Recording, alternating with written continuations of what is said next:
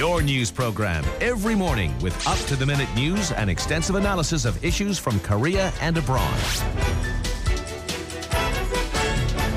This morning with Alex Jensen on TBS EFM.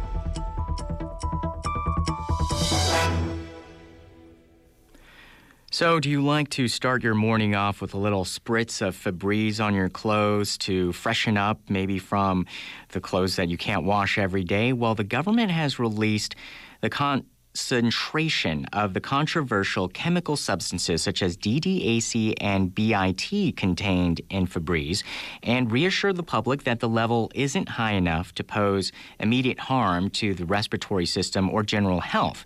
But the announcement doesn't seem to be received well by the public, whose fear and mistrust against biocide products have already been heightened by the ongoing humidifier disinfectant scandal. So now we're going to bring in Professor Seol Dae-woo from Chung-Ang University's College of Pharmacy, who's going to tell us a little bit more about the chemicals involved here. Good morning. Good morning. Hi. So can you explain to us more about these chemicals in question, DDAC and BIT? How does that affect our health? These chemicals are key ingredients in famous deodorant product Febreze. They were used at low concentration, so the company says they are safe. But specifically, DDAC is an antiseptic and disinfectant used in many biocidal applications.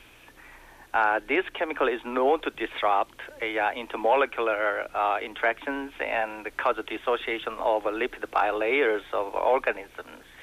So the skin seems likely to be safe at low concentration, but possibly harmful to the lung if inhaled as a fume. Studies have shown that in mice, this chemical is known to cause infertility and birth defects. Another one is BIT. It also has a microbial killer activity and fungal killing activity. It is widely used as a preservative for emergent paints and many home cleaning and car care products. It has a potential toxicity if it is used to us. Specifically, I guess that lung is very susceptible to this chemical. So when you see these chemicals in products that are just commonly available outside of a pharmacy, did it ever make you feel concerned that consumers were just spraying this all over the place and they could possibly inhale it? Inhalation is a very special route for delivery. There are three very important concepts in toxicology and pathology. The number one concept is that dose or concentration. Number two is material state, just like a liquid film. Number three is delivery route or contact site. A certain chemical in a given concentration is safe to skin. However, the same chemical as the same state is highly toxic to eyes or to the lung as a fume. So that's why a lot of it, right? Skin is completely different from lung in structure. Skin cells reside underneath several protective layers, but the lung does not. So lung is highly susceptible to a toxic fume. And a lot of these tests are conducted on the skin. They're not conducted when people are exposed through their eyes or their lungs. Right. So that's why there are all those warnings on these products saying, please keep away from eyes and don't breathe in all this stuff, because that's not where the tests are being made. Yes. So what do you think of the government's announcement that the concentration of these substances contained in Febreze is not harmful to the human body? Does that mean that if you just splash it on your skin, you're okay? Yes, definitely, yeah. You flushed off that liquid in the skin, it's going to be okay. But as I said, that the skin is totally different from the lung in structure, so lung is highly susceptible to this chemical. So this chemical may be harmful to the lung if inhaled. So we cannot say, or nobody can say that it is safe to the lung or in a state of inhalation unless it is tested and confirmed to be safe to the lung.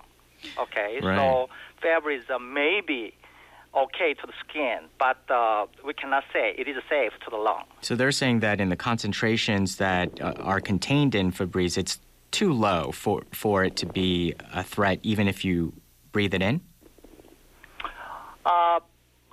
As I said, it's going to be okay to the skin, but we cannot say it is safe to the lung because it has not been tested for lung. So because of the structure of a lung, a very low concentration can be harmful to the lung, not in skin. So unless tested to the lung, we cannot say that. Right. And that's a little worrisome because Febreze is meant to make things smell good. So, I mean, at some certain point, it's supposed to be affecting the way that we smell things, and that's linked to breathing. What do you think about the names of the chemical ingredients on Febreze not being indicated on its packaging? I don't know our law, but we need to just change the law to disclose all the chemicals used in the home products. So for augmenting safety, and we have to disclose all the chemicals used in the home products. Right. So could the Korean government perhaps learn from the case of the United States Environmental Protection Agency, which, for example, has guidelines for using and taking care of humidifiers at homes?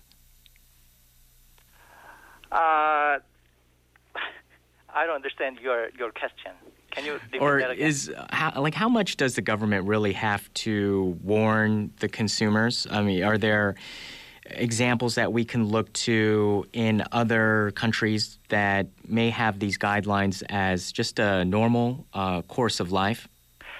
I think different countries have different rules, and also basically I don't understand why we need a disinfectant in humidifier. But basically, we just live together with any germs in nature, and so I think that we don't have to just eradicate the germs completely from our nature. And then the more dangerous one is that the use of disinfectant in humidifier.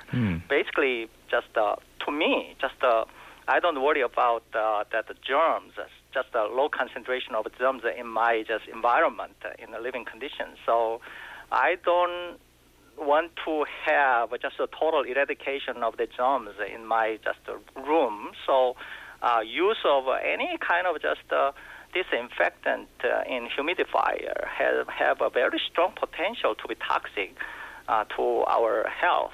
So I would like to recommend to avoid any kind of such a disinfectant from a humidifier, or, as I said, the lung structure is very susceptible to any toxic chemicals. So try to avoid that fume state. So as you're looking at this case, I'm sure you have so much scientific knowledge and background and perhaps suspicions of general consumer products that have gone onto the market where you might have been concerned about the potential toxic effects. Are there other kinds of products that you would recommend our listeners to take a second look at and maybe even not use? I would like to recommend that many kinds of bleaches. Bleach. Just for example, the hydrogen peroxide solution is commonly used for the skin wound. This solution can generate the oxygen radical, but that oxygen radical is highly reactive, so harmful to the lung if inhaled. That's why I guess this was not used as a humidifier, a disinfectant, even though it is well known. So you must pay a tremendous amount of attention to the bleaches generating reactive oxygen radical. So must be very precautious not to inhale the fume of bleaches. So even bleach to use in your laundry? Yes. Okay. And what should people keep in mind, especially when they go out and shop, if they can't really even understand what's going on? Basically, most of the products used in the home just for washing is very safe to the skin. Right. Okay. That is already tested and confirmed to the safe to the skin. All right, so a lot of things that we have to consider there. Thank you so much, Professor, for joining us today. Okay. Bye-bye. All right, coming up, we have more. Stick with us this morning.